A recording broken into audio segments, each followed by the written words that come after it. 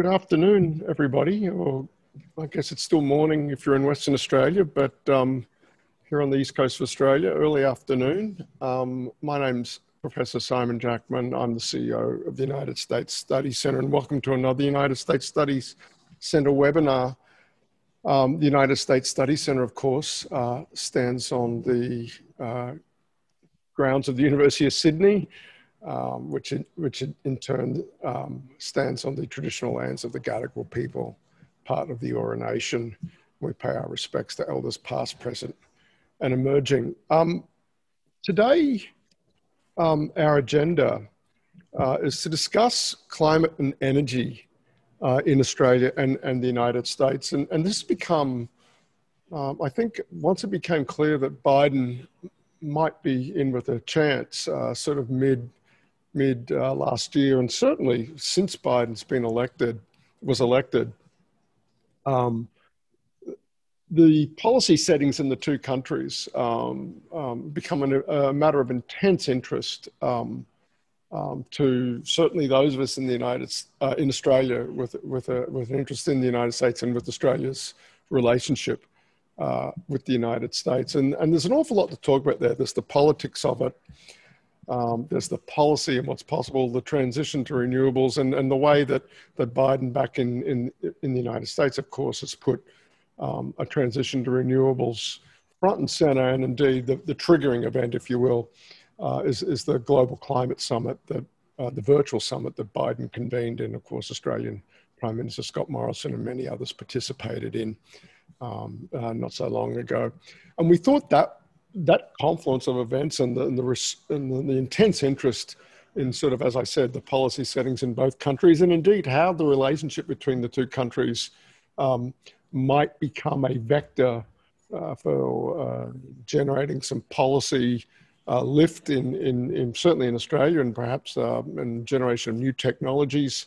Given the interest in that, hence today's webinar. And we've got two really amazing guests who are first-time guests here with the United States Studies webinars to help us talk about these issues. First of all, I'm joined from Brisbane today by Professor Peter Ashworth, who is the director of the Andrew Liveris Academy for Innovation and Leadership and chair in Sustainable Energy Futures at the University of Queensland. Professor Ashworth is a globally recognized expert in energy, and her research focuses on understanding public attitudes to climate change and energy technologies for climate mitigation. She's had previous roles at CSIRO, group leader of the Division of Earth Science and Resource Engineering, and her other contributions in the field of sustainable energy include leading the social science research program of the Global Carbon Capture and Storage Institute, as well as working alongside Australia's chief scientist in the development of Australia's national hydrogen strategy, something I'm sure we'll get into a little bit longer, and as a member of the Strategy Stakeholder Advisory Panel. And indeed, in recognition of her service to science and indeed to the nation, Peter was awarded an Order of Australia Medal in 2019. And so Peter joins us from Brisbane, and also joining us from Sydney is Ryan Heath. Ryan's, again, we're delighted to have these Aussies who have done well in the world sort of characters joining us at a regular clip on these webinars, and Ryan certainly fits into that category. Ryan is the author of Global Translations, which is part of the Politico empire, the political stable of publications and newsletters. For those of you that don't know Politico, a must-read, must-visit destination on the internet. If you're tracking US politics and policy, though, critically, there's an awful lot of real great policy nitty-gritty, in addition to covering sort of who's up, who's down, politics of the day of the week material on Politico. Ryan as I said, from Australia, but has this big, important role with Politico, a Washington, DC based operation. Ryan's had other roles at Politico. He's previously authored Politico's UN playbook, their Brussels playbook, their Davos playbook. He moderated the first presidential debate of the 2019 EU election as part of a 5-year stint with Politico on their Europe-facing operation. He appears regularly on global cable news outlets, and he's, as himself, authored 2 books on politics. And before going off to Politico, Australia Makes the World Take. So Ryan wrote for the Sydney Morning Herald, and then had a stint with the European Commission in Brussels as a speechwriter, and later as the Commission's spokesperson on digital issues. Ryan, with his overview of all these global issues, and certainly being connected to a US-focused operation, or a US-based operation, perhaps is the best way to put it, like Politico, a great partner to have with us on today's webinar. So good afternoon to you, Peter. Hi, good afternoon. Great to have you with us, and g'day, Ryan. Hi, thanks for joining, everyone. Really thrilled to have you both with us for this conversation. Look, where I thought I'm the moderator, but I'm also from time to time going to, and this will be one of those moments, put my own hat on as a researcher, because obviously the US Study Centre, we're keenly interested in this issue because Australians are keenly interested in this issue, and the way that, with the transition from a Trump administration to a Biden administration, the US's settings on climate, and indeed, one of the ways the Biden administration wants to reassert US global leadership is very much in the domain of climate change. So that sees climate change from the Trump administration to the Biden administration come rushing into center stage for us as a US Studies Center. And so we've done a little bit of public opinion research on this in both countries. And I thought, if I might tee up today's conversation super briefly as I can, just by hitting perhaps on 2 highlights from some recent research we've done that will sort of, I think, help set a bit of the policy and political context. And then we can maybe, come to you, Peter, and Ryan, talking about perhaps, I'd like, frankly, to get into, okay, so where to from here, sort of topics. So indulge me just for a moment. A lot of talking from me and introducing, just a little bit more talking from me in just walking you through some of these research findings. And I might even use the wonderful technology of Zoom here to do a little screen share, if I can, to show you just some highlights from this polling that we did. This sits on our website. This is our USSC website. And here's a short write-up that Sarah Hamilton, one of our research associates, we asked Sarah to summarize in a brief online explainer what we saw in our polling on the salience, the importance of climate change as an issue, number one, in both countries. And real quickly, look, Australians rate the issue as a foreign policy goal. We asked them to assess climate change as a importance of climate change as a foreign policy goal. That's overall more popular as a foreign policy goal in Australia than in the United States. And part of the reason there, why it's, might say only 70%, that's a big number, by the way. It's just even bigger in Australia. Part of the reason that's a lower number in the United States is, of course, it's wildly popular with Democrats, but wildly unpopular with Republicans. And you average those two quite lopsided groups, and you end up with overall 68%. There's far less partisan dissensus on this in Australia. Yes, coalition voters are less enthused about climate change as an issue, but even so, they do not lag Greens and Labor anywhere near to the extent that Trump supporters lag and lag doesn't quite do justice to the distinct lack of enthusiasm for climate change as a foreign policy goal, or a domestic policy goal for that matter, in the United States.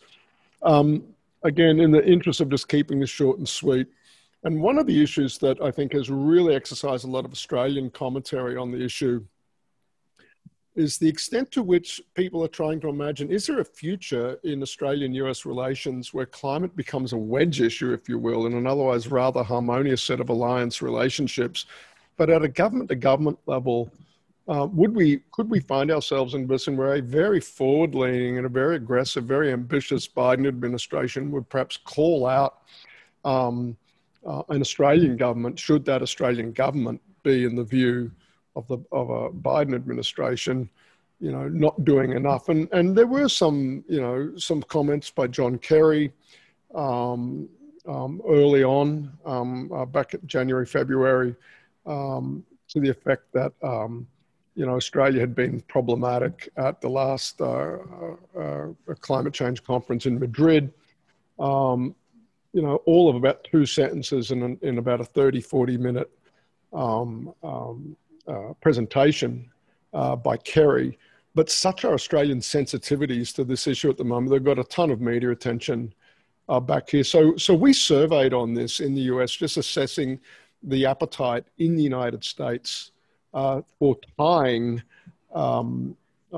action on climate change to US foreign policy, trade policy in particular. And we did that with this question: should the United States reward countries who do more to stop climate change with more favorable trade deals, and impose costs on those that do not? And again, you see sort of the extent of the partisan division in the United States I was alluding to. 72% of Biden voters agree or strongly agree with that proposition. Only 17% of Trump voters. You've got another group, the unaligned and the not voting. But when you average across the US population, it's roughly about 50-50, 46-54. So it's not quite a majority position, but the key thing is, don't underestimate, and this is as a US Study Centre, the message we have for Australian listeners: Democrats are serious about this. This is not just rhetoric or positioning or Biden placating his left flank, as it were. It is perhaps all of those things, but above all, there is a seriousness that one of the ways the US will demonstrate a return to global leadership is by taking seriously what Biden said during the campaign, and that is this aspiration to put climate change considerations at the heart of American foreign policy, national security, as well as the bold steps that he's proposing on the domestic policy front. They are all of a piece, as it were, and we'll get into how they perhaps interrelate, and perhaps some of the technical detail, the policy detail of how Biden might bring that about. Look, I did just want to share that that's more than enough. There's plenty more there, and I encourage you to look at Sarah's fine work on our website. And again, it's not a million miles, I imagine, from some of the work Peter does in assessing public opinion on these issues. And indeed, Peter may have some reactions to that. So that's my opening gambit, as it were, and I'll revert back now to moderator role. And in so doing, I'm just wondering if we could perhaps open up,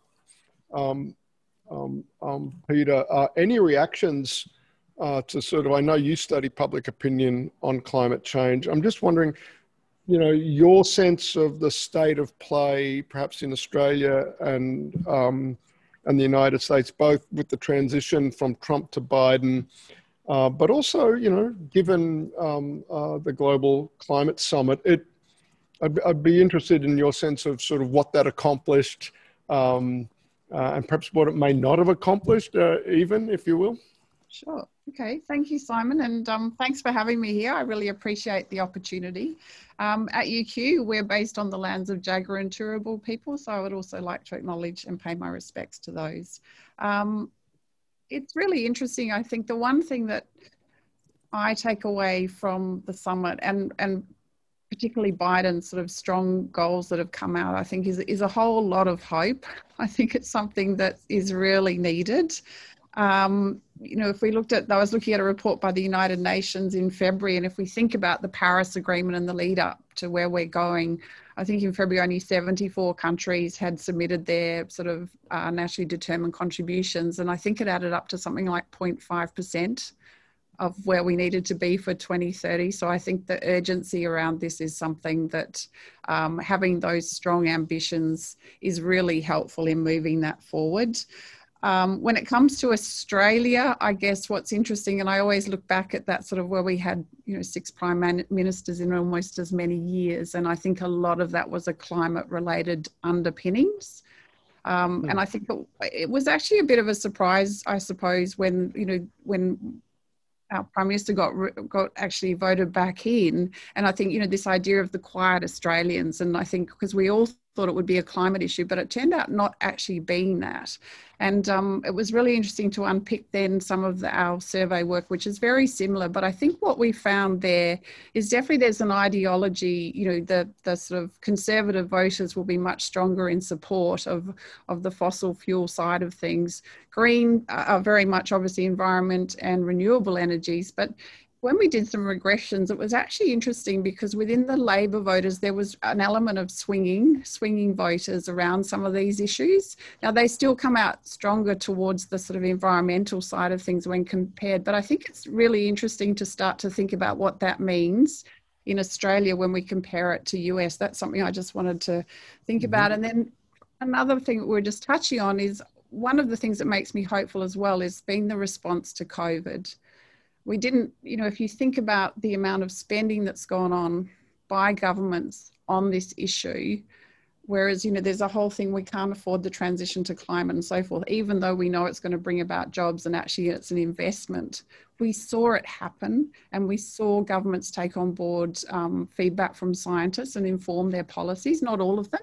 But I think what that does to me, it also gives hope that the role of the IPCC and climate scientists, which pretty much, as your results show and mine for many years, the majority of Australians are concerned about, and I'll talk from my sort of Australian side of things at this stage. And so I think there is an opportunity that sort of is actually sort of sitting there. The other thing that I liked about Biden's infrastructure approach is that it's a whole of system approach. I mean, I work a lot in the energy technology, but we can't forget the broader sector. And I think that that's one of the issues that we somehow need to take the politics and try and get this bipartisan approach to these really important issues, as we saw happen with the COVID issue within Australia. And I think that really makes a difference because in my mind, I think businesses are demanding this. They're demanding a sort of bipartisan approach that can move things forward. We're seeing around the world large investment multinationals, ESG is playing a huge role because they see an opportunity for green jobs moving forward. And I think that that's something that we need to be really mindful is how do we keep the politics? And obviously we'll hear a bit more from you, Ryan. It's possibly harder in some ways in the US when we saw what happened in the election. But I think I might just sort of leave it there for now if that sort of starts the conversation. Oh, no, terrific. Yeah. There's a ton there, and I do want to come back to a couple of, I made a few notes, Peter, definitely pick up on some of the things you talked about. Ryan, I guess sort of some opening thoughts from you. I guess perhaps again, the invitation, perhaps, how things look from your perspective, if you might, keep an Australian hat on, perhaps, as you do this, thinking about Biden to Trump, but also here we are now, a couple of weeks after the climate summit. Your sense of where things are and where they might be tracking. Yep. Just one follow-up point before all of that on the numbers front. I think it's important to remember in the US that effectively on a lot of issues, and climate's one of them, your national polling only goes so far. The elections are really a series of state-based elections. And what matters is what effectively the swing states are thinking about this. And in particular, Biden is laser focused on talking about the impact on middle-class families and jobs about any of his policies, like all the way through foreign policy, no matter how tangential, you'll get that message. And in particular, climate, he framed it at the summit and at his congressional address in terms of jobs jobs, jobs. And so what's really important is to sort of get a sense of where either that sort of post-industrial or former Rust Belt sort of America is at, and where some of those newer swing states are at. And I think that does translate a little bit into Australia. The sort of policy idea or analogy that came to mind there was the kind of time lag that existed in achieving marriage equality in Australia. You know, there was a majority there for quite a long time before the referendum ever happened. It wasn't a question that a majority of people supported it happening, but it was those 15 or 16 seats that decide the elections where it just wasn't a really popular or sort of an issue that motivated a lot of people. And that's what kept both parties from putting it forward. And I think there's a little bit that sometimes as well in climate in both countries. To step back now and do a bit more of the overall context, I think it would be no surprise to anyone listening that it's an extremely challenging context for Joe Biden at the moment. You've got a very fragile democracy, and you've got a country that's been socially decimated and polarized by COVID. So clearly, most other world leaders understand that he has a lot on his plate, and they have been trying not to add to that burden. At the same time, Joe Biden's invited these very tough discussions by moving pretty quickly on climate. And so I think that he has made significant strides in sort of making clear that the US is renewing its commitment to global climate action. But the reality is that the US has burnt a lot of bridges over the past 20 years when it comes to all of this. And along with a couple of my colleagues, I think we've directly spoken to about 26 climate ministers now around the world. And our very clear assessment from those conversations is they want to see Congress pass a binding 2030 emissions target. You know, they appreciate the vision that John Kerry and Biden have laid out. It's clear that they'll get a significant way towards that vision, even if Congress doesn't mandate this target. But they've seen the US flip-flop before, and they're really going to believe it when Congress gets on board. And that is going to be a huge challenge for Biden, because he's not going to be able to do that through the budgeting process, which you only need 50 plus 1 to succeed in the Senate. He needs 60. And I don't see where the 60 votes are coming from. So I think there's going to be a lack of credibility, not total, but a significant lack of credibility to what has been laid out so far if Congress can't get on board with some of this, and in particular because they're not proposing a carbon price. So, you know, the funding will get them sort of a certain amount of the way, and we've all heard about the infrastructure plan now. That will be one of the funding focal points. You're obviously in a situation where about 80% of the American economy informally or very publicly stayed in the Paris commitment, even when Trump left the Paris Agreement. So there's a very deep corporate commitment. There's a lot of things that have been sunk in foundations that have been sunk very deep to get this thing moving. But you're still going to have skeptical governments, and I'd say Scott Morrison is amongst those governments. They're going to really struggle to move and be convinced to sacrifice some of their own political capital to align with Biden if Congress can't get on board. For the summit itself, you know, I think it was fairly successful. You know, you might even say Vladimir Putin was being constructive on the surface at the summit. We got some new commitments out of several major countries, but the truth is China didn't come with anything new. Brazil didn't come with anything new. And if I'm really harsh and brutal here, I think, you know, it was noted that Scott Morrison made this sort of R&D technology commitment, but it's a drop in the ocean. It's not a thing anyone in Washington remembers a week or 2 weeks after the discussion. What they really want to see is some proper, tougher targets. And I do think that John Kerry, at some point in the year, is going to be willing to call out Australia on that point. They're not going to hold back. It's not in their interest to fire all those shots right now, but they're very clear what they want. And it's very clear Scott Morrison hasn't joined them yet in that process. Thank you both. Those were a great, there's so much. I mean, we're going to fill the rest of our time just dealing with your comments. Where to start? Look, Peter, Ryan makes a really great point. And right now, and this is true about both Australia and the US at the moment, there is no meaningful, plausible political path forward to a carbon price. And hence in Australia, we've developed this phrase, technology, not taxes. here at the US Study Center, the few of us that sort of track this issue perhaps more carefully than others, that's our assessment of kind of where the US is. They wouldn't use that form of words, but I'm seeing a lot of carrots, if you will. I'm not seeing a lot of sticks in any proposal. And I got to share Ryan's assessment. Legislating a target in the, let alone a mechanism for getting to it, but I don't even think you could get a sense of the U.S. Congress that the target itself is what there may be support for is like buckets of money to do things like the 175 billion on the EV network and things like that. I think you'll get votes for those things that perhaps will enable or might help smooth a glide slope to some of the ambitious 2030 targets. But I'm wondering, your sense of it, Peter. That said, in the literally 24, 36 hours before the climate summit, you had unnamed representatives of the US State Department saying, now, Australia, technology, not taxes. That's not going to be good enough. That's not going to get it done for you guys. You guys need to be more ambitious than that. And just listening to Ryan and reminded, well, if Kerry's going to call us out again, on what exactly? Because I don't think the US is going to be able to talk much about targets. I think they remain aspirations. I think the point of differentiation between the two countries is going to be the magnitude of the investments in the R&D that just, it's going to rain carrots in the US for civil society, for universities, for state and local governments, for corporations, perhaps to do things, all but a mandated target or a carbon price.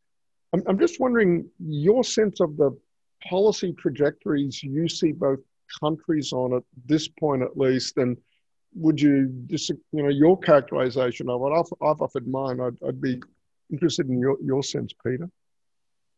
Look, you probably, I probably agree with both of you when you think about actually that sort of passing it through Congress. Yes, and I've got a very good friend in Washington who I talk to a lot around these issues. We actually start out in the carbon capture and storage stage. So it's an interesting thing to ponder, I suppose, around that. How will it change? I sort of and Ryan, you can probably talk much better to this to the US, but from an Australian perspective, the fact that we've actually seen the words net zero emerge, to me, is an incredible shift from what was a little while ago. And, thinking about things like, Zali Steggall's Climate Act Now bill, when you look at that, there's some really sensible steps that clearly map out, which actually isn't too far from some of the discussions around, technology has a role and so forth. So I think, to me, and I guess I am always forever the optimist, I'll say that, and I think that that's probably important. So for me, I think that's an important part. When it comes to business, I think even here, multinationals or Australian business are looking for certainty around that. And that actually will have an impact in driving things in a positive way to say, actually, we need a plan and we need, how we're going to get there. So I think there's sort of some pressures coming from that way. And I think also the investment community can play a big role here as to what's funded, what's not, both at the international and the sort of national level. I think there's some things there. And that's also not to underestimate the bottom up as well. I think, what's happening and what we're seeing at the state levels as well. We really do need a national coordinated approach, but there are pressures coming from other sides that I think actually help. And then also flipping it to say the opportunities that can come from this transition, I think is all important in trying to get to that. That's just my sort of initial thoughts. I don't know if that sort of answers your question as much as you wanted. No, that's fine. Yeah. I guess, Ryan, I want to, well, actually, Peter, let me pick up a really key point you did make about the Biden proposal, though, was the way there's a systems sort of approach being brought to the infrastructure bill. Ryan, I don't know your read of the Biden infrastructure proposal, but again, I file that under the money going out the door. That's easier for Congress to vote for, and becomes a great vehicle for rolling out. Again, I think for me, Exhibit A is the proposed 175 billion on EVs. When you're saying I'm not proposing, you don't have to use an EV. You don't have to build EV charging stations and networks. We're not going to tax gasoline any higher. But look at this huge amount of money that's available. I'm wondering if, do you have a view of, do you know any more of the detail about what might be there? I seize on that particular item. Yep. What else is Biden proposing to try and get to realize that target?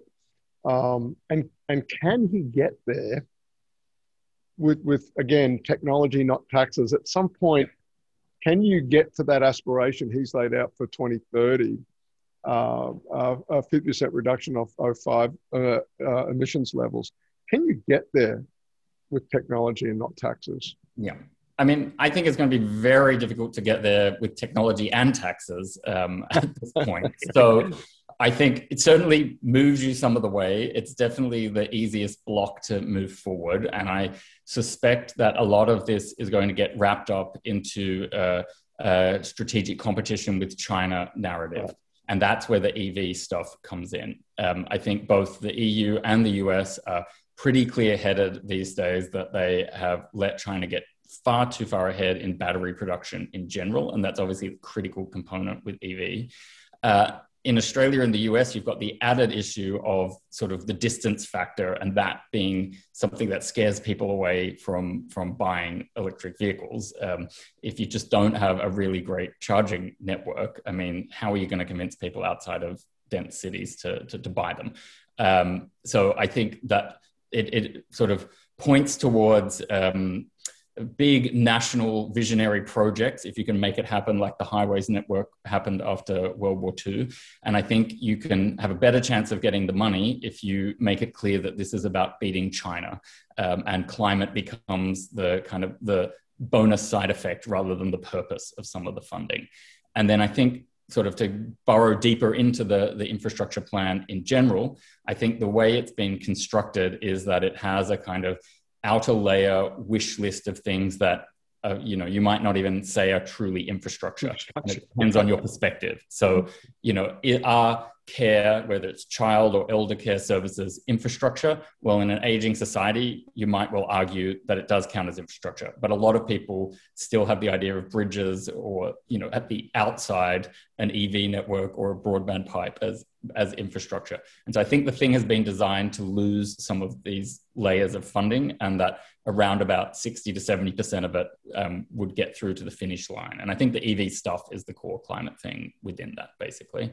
And yes, I think that the other thing that I would say is a distinguishing factor in the US and Australia is I think that the corporate commitment and at least the corporate public discussion around these issues and between the big companies and their customers is more advanced than from what I can tell in Australia. And so I think that, it's almost like regardless of what the government does, these companies are going to be doing X or Y. And again, it only gets you so far, but when you start adding it all up, gets you close to where you want to be in 2030, I would say. Yeah, it's a really key point, Ryan. And I think for our Australian-based listeners, I was acutely aware of that and remained acutely aware of that in my time in the US, particularly where I was in Northern California. DC was almost irrelevant to what was happening on the ground, either coming out of the research labs at Stanford or just and their emissions regulation for cars, like getting California, them on the road by 2035, for example. And as California almost became the national de facto regulator, if you've got a tool up and and the feds aren't able to challenge the California regulations in court, if they stand up, then the industry just goes, well, there's the de facto standard. And moreover, the customers, and you're right, it was sort of what was happening in the marketplace was almost dragging sort of government along. And the world's richest conservative in Elon Musk. He has built his fortune and staked his future on this working. Yeah. So there are elements outside of sort of the democratic establishment that want this to happen. And that helps anchor all of these goals as well. Let me bring Peter back in a moment, but I just will also, again, from our perspective here as a team at the US Study Center, I think we too, I think you raise a really key point. When Biden talks about the competition for the 21st century, I think the who is first to a renewable future is a big piece of what he's got in mind, and the EV piece in particular. Why the US is going hell for leather, or talking about going hell for leather on that, is I think very much a catch-up story. But this is a key pathway forward, and we've let China get way too out in front on what is going to be one of the ubiquitous technologies of the next couple of decades at least. Peter, I'm wondering if we could, if you don't mind, if I could ask you to, put your technologist hat on, and you've worked on the hydrogen group, but what you see in the technology stack or the technology pipeline that's encouraging in terms of getting us Australia or the US in particular, as you look at that very ambitious target that Biden is sketching for the US, and thinking about, perhaps not comparable, but whatever an Australian target or aspiration might be, what's in the technology stack or pipeline that you think might be most significant, or that we're not, perhaps? If you're on this call, you might be well versed with the issues, but perhaps the general public might not be so aware of or conscious of. It's a good question, and I don't count myself as a technology buff because I come from a social science background. But having worked alongside all of these super smart people at CSIRO and even with the integration, my interest is when you integrate technology in society and how people respond to that. So my overarching view, and I do feel very fortunate having been on the hydrogen strategy with someone like Alan Finkel as the chief scientist, because I think in my mind, he brings a measured approach to this idea that we've got to try and, not pick winners, but also we know there are clear winners emerging from the point of view, if we look at the cost of renewables and how that's come down over time with batteries, as long as we can, back it up with sort of that firming technology, that's starting to be a clear winner, both, around the world, because of course it competes on price.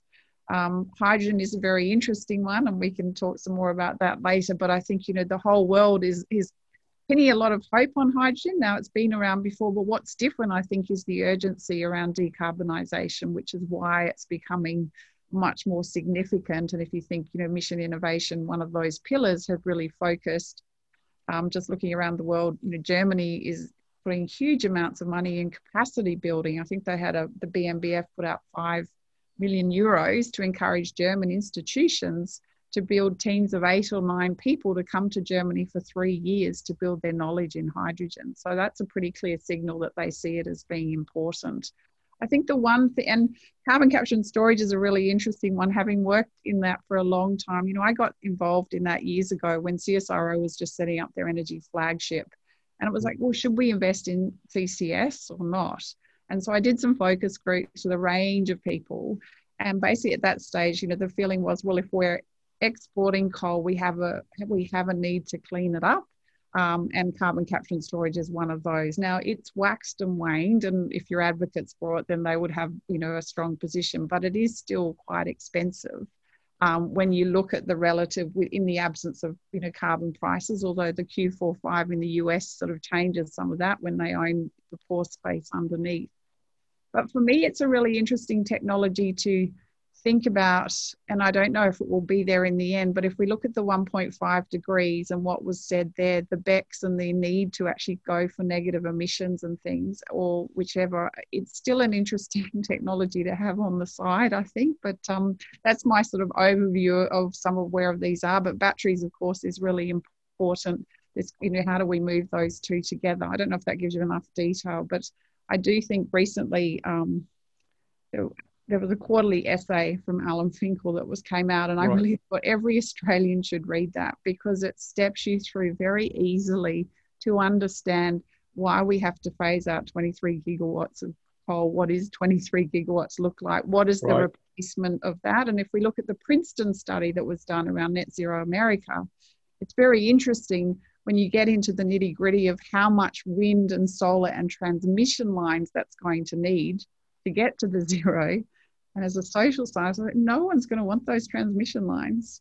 You know, and how do we compete the land use issues and all the rest? Yep. It's not so black and white. And that's why I think we need to keep having the conversations, and it will be different in different countries. And so we're talking Australia, US, but I'm also very mindful of developing countries and what's our role to bring them out of poverty and to ensure that, you know, they're the ones most likely to be impacted by climate change, you know, the severe weather events. So there's a lot of energy justice issues in our technology choices as well. And so what's the role of us as developed countries to do that? And I think this is where Australia and US, there's opportunities for sharing and working together in the R&D space, in fast tracking some of those. Sorry, long answer. No, that's terrific. Look, I'm a reasonably competent statistician. I can read technical work, but I'm not a climate scientist nor a material science person or a chemist.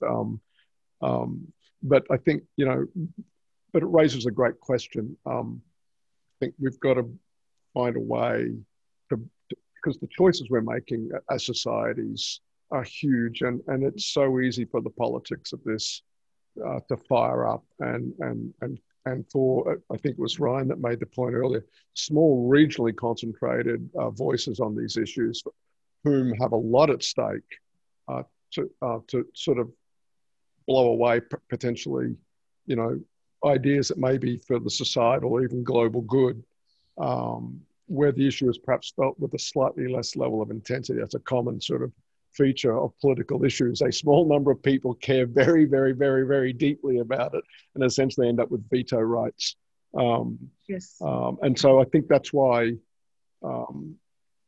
figuring out, you know, what are the upsides potentially from these different technologies that are on the horizon. When we talk about green jobs, okay, how realistic are they? And in each of the, I just point to the three areas you just talked about, Peter: hydrogen, CCS, and I guess the other one might be battery technology too. But also then just building this out, you know, what that looks like. Yeah. I think you've got to put that in people's heads. Otherwise, I think we're not being honest with the people who are asking to take on potentially big costs. Yeah. Once we build up the solar resources, they'll last for 25 years, and then they're going to have to be replaced. There's a sort of ongoing upgrades and things that will happen, the recycling. There's all sorts of things within that I think is opportunities for our countries to think about. Sorry, Ryan. Oh, I think there's some big opportunities. Ryan, go ahead. Yeah. On the sort of how to do the bipartisan thing. So I think everyone here listening will have heard that Joe Biden wants to be bipartisan, and that a lot of Republicans in Congress are skeptical about that.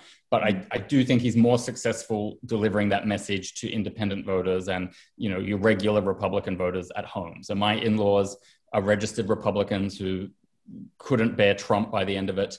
But, you know, their instinct is to be a bit conservative if there's a palatable way to do that. And I think Biden does appeal very successfully to people like that. And where some of that is bubbling up in practical terms is we did some analysis a couple of months ago with the National Association of Counties and a couple of other think tanks.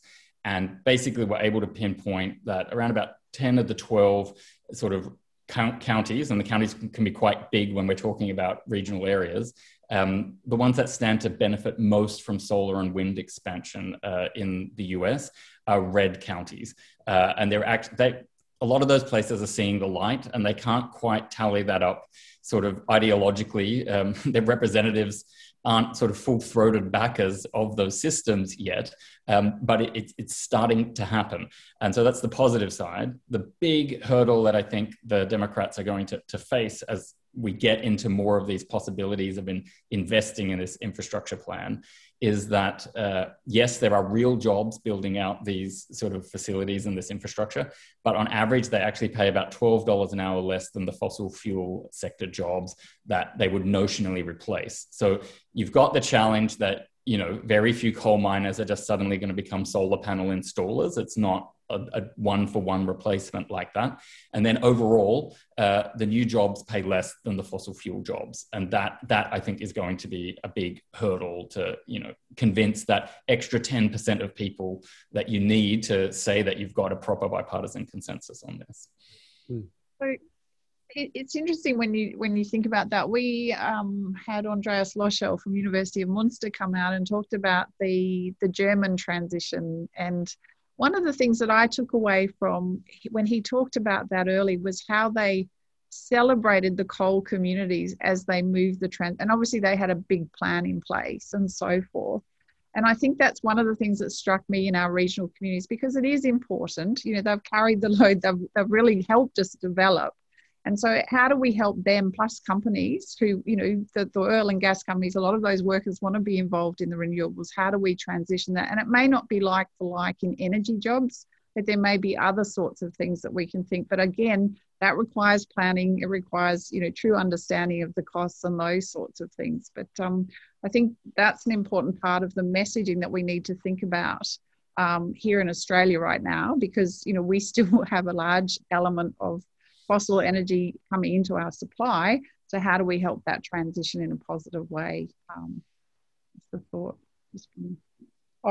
We're about 12 minutes from our hour being over. So I thought at this point, we've had some... It goes very fast, doesn't it? I thought we might bring in some questions that have come up. And Ryan, with your European background at Politico, in particular, and at the EU, European Commission rather. This is a great question from Peter Draper, and it picks up on that earlier thing about you know, using trade and trade barriers or all those levers in the trade space to incentivize or impose costs on countries with respect to their carbon policy. Peter asks, could the EU's proposed carbon border adjustment mechanism play a role in shifting the US and or Australia towards adopting something akin to a carbon tax? And I guess I'd follow up, Ryan, with can you ever see the US not imposing costs on itself, but imposing costs on other countries through border adjusted carbon-based taxes? Yeah, but it's a super good question. So I think, like, at the very 30,000 foot level, I think the EU is great at exporting regulation. And the recent example of that is its data protection regime. And what it does is either effectively push other countries to adopt that same regime or a like regime. So I can see that they're trying the same tactic again with carbon.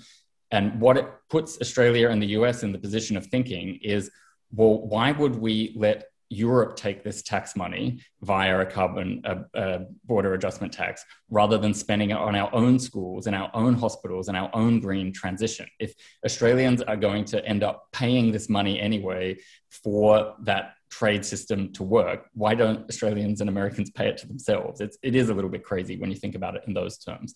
I couldn't put a number on whether it's likely to cause Australia and the US to revise the whole carbon price debates, but it certainly puts them in a tight spot.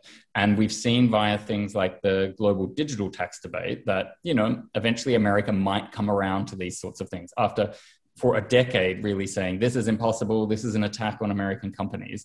You know, if, you know, the EU market is really too big to ignore. I think the EU will have more success with Australia, though, A, because Australia is smaller, and B, because the EU and Australia are negotiating a free trade deal right now. And you can essentially bet your bottom dollar that the trade deal won't be finalized until this issue is sorted out. And that is going to force a reckoning in Australia. And I think on the back of China sanctions, you know, we heard a little bit from that. So I think there's a real lived experience that shows what can happen in different ways, I suppose. Sorry. Also, that Australia can live through tariffs, which is not great for the environment in this example. Let's see if we can get a few more questions in. We've got a few questions. I was thinking about this myself. So I'm seeing a question from Lenko Kola and Nobuyasu Abe. I'm just looking anywhere else who's hit on this question. That's the question of nuclear energy in the mix. Now, one of the things that Australians often forget about the United States and about European countries for that matter too, is yes, there's perhaps less greenhouse gas emissions per gigawatt of electricity generated in those countries than Australia. But often that's because, in the US, there's a significant, I forget what the number is, it's in the 20% or something of US power might be nuclear, and then there's another gas is doing way more in the US electrical grid than in Australia. The question is, the US is, where is the US perhaps going with its use of nuclear energy going forward? And again, there's every now and then you hear talk about this in the Australian space, and it's actually gotten a bit more political oxygen over the last couple of years. But any appetite or enthusiasm for nuclear energy being in the sort of the non-fossil fuel energy mix of the near future? I can jump in a little bit on there, yeah, for sure. I guess it is very interesting, and I had the fortune to work with Eric McFarlane when he was here from UCSB as the Dow Chemical. He's a Harvard-trained MD and a nuclear physicist. So if anyone can talk about the safety of nuclear, he is it. And I think one of the things, obviously the US needs what they've got in nuclear if they're even going to have a chance of sort of keeping their emissions low. But longer term, it is interesting. Here in Australia, it does come up. We know, I just did some analysis having seen that question, that males tend to be more supportive than females, which we know from all the risk communication literature, that's not really a surprise. Mm-hmm. But I think the other thing is that here for Australia, we have the ANSTO, we have nuclear medicine, and we have the R&D, but to actually sort of, my understanding from colleagues, to actually introduce nuclear would be a 10 to 20 policy thing. The costs really don't necessarily stack up from my understanding. There's a group of educated males that would say it does, but my understanding probably not. And then the social license issues, I think, is still something that should not be underestimated from a technology perspective. I co-chaired the National Radioactive Waste, and there's a real reason as to why we need to store the low to medium waste, and that in itself divided communities. The no nuclear work that when they looked at reprocessing in South Australia, similarly, having done a huge engagement with citizens, they said no, they didn't want it. So it's a challenge, but when you throw in the light from an environmental and low CO2, then it's interesting. Yeah. I think Brian, we're in the thoughts on that. Yeah. So I think for countries that already have significant nuclear power, it's a different equation. They're really in the space of extending the lifespan of a lot of those facilities. And there are next generation nuclear facilities, but it really is the cost benefit question here. And I was involved in a process when I still worked at the EU, where we were worried about the UK leaving. And there was a very contentious debate about approving state aid, basically allowing government subsidies for one of the Hinkley nuclear reactors. And that really only went through out of political fears that it might be a reason to promote Brexit, basically. There was no economic reason to justify the subsidies there. It was clearly an economically crazy proposition. And I think that's what a lot of countries would find themselves in. But I have to ethically confess to raising the political cost of this in Australia. Back in 2007, I was working for Peter Garrett in the election campaign. And John Howard had raised the issue and was talking about introducing nuclear energy. And I came up with the idea of getting him to agree to local referendums for any possible sites where this would happen. And Howard folded in question time within about 2 minutes. And so that definitely killed off the discussion for a while. And I don't think it'll be forgotten if it's raised again. And that is the sort of thing that will end up being a political bloc in Australia, I think. Yeah. Yeah. Oh, well done, Ryan. I didn't know you worked for Peter Garrett. That's great. Um, worth a separate webinar, probably. Right. Well, it did Oh, happen yeah. that, because we did two national surveys around that time, a year apart. And the first one, it was probably 3-1 opposed. And in that time, it actually moved to 2-1 with a whole lot of people going into uncertain, which showed to me, it was like, well, there's a discussion going on. I don't know much about this. So it was quite interesting, to think about the implications of what goes on and how that influences. I always say our social research, something can happen overnight and it changes tomorrow. Yeah. That's the process. Look, we've only got a couple of minutes to go. I'm just thinking, coming back to a US-Australia in the bilateral, look, I know, the politics of this, and I know our diplomatic team in Washington, very much looking to get on the front foot of this issue once the Biden team were clearly going to form a government. And talking up avenues for cooperation, particularly in emerging renewable technologies. The geostrategic frame, never too far away from those conversations, by the way. But if I could, I'm wondering, is there something you're looking at or you're aware of, or you think we ought to be aware of, that Australia and the US can do together in this broader domain, be it in the region? I know we've already alluded to that.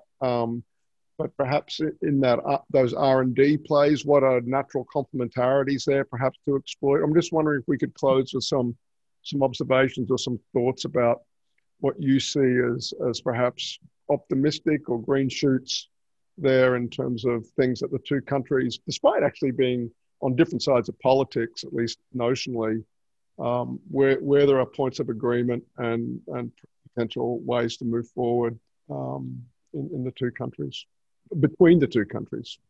Yeah. Maybe I would say low probability, but high payoff, if Australia was willing to do it, is some examination of an exit from coal. And I say that because Michael Bloomberg's invested about $1 billion in his Beyond Coal and Beyond Carbon campaigns. He is not happy with the situation in Australia, and he's furious with the situation in China. And obviously, we're linked to that through our exports.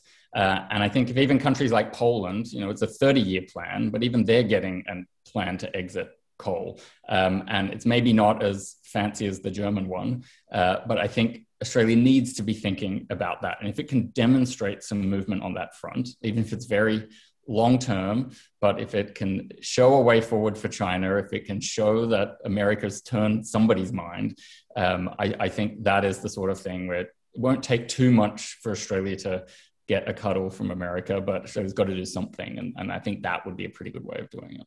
Interesting. Okay. Peter?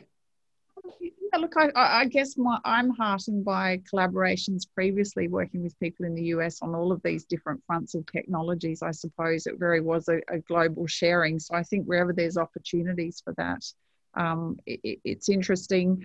Arizona State Uni, when I was there recently, they were talking about what could they do with the Indigenous group there who now they've sort of moved away from coal and got a lot of solar. What are the things there? So I think there's some interesting stories around that sort of regionality in different states, what we can think about as well. And I guess the one thing we didn't talk about here is developing countries and what's our role as developed nations to try to come up with solutions that can be more broadly. That is another whole conversation, but I think a really important one from a global perspective, particularly from manufacturing, where they carry the burden of a lot of the stuff that we enjoy the privilege of. So I don't know, I think there's something there that needs to be done even from a global perspective. Yeah, and again, the geostrategic frame comes rushing right back in there, Peter. Talking about the Quad Alliance, using the Quad Alliance to deliver that climate outcome in the Pacific could be a very, very handy. Agreed. But again, it's a carrots raining down rather than sticks on that one. I think, but also I think it also turns on. Getting your own story straight domestically, I think, before you're in a position to be doing have a pretty mature set of technologies to take into the field, as part of your international presence and whatnot. Boy, I think we need to do at least another one of these.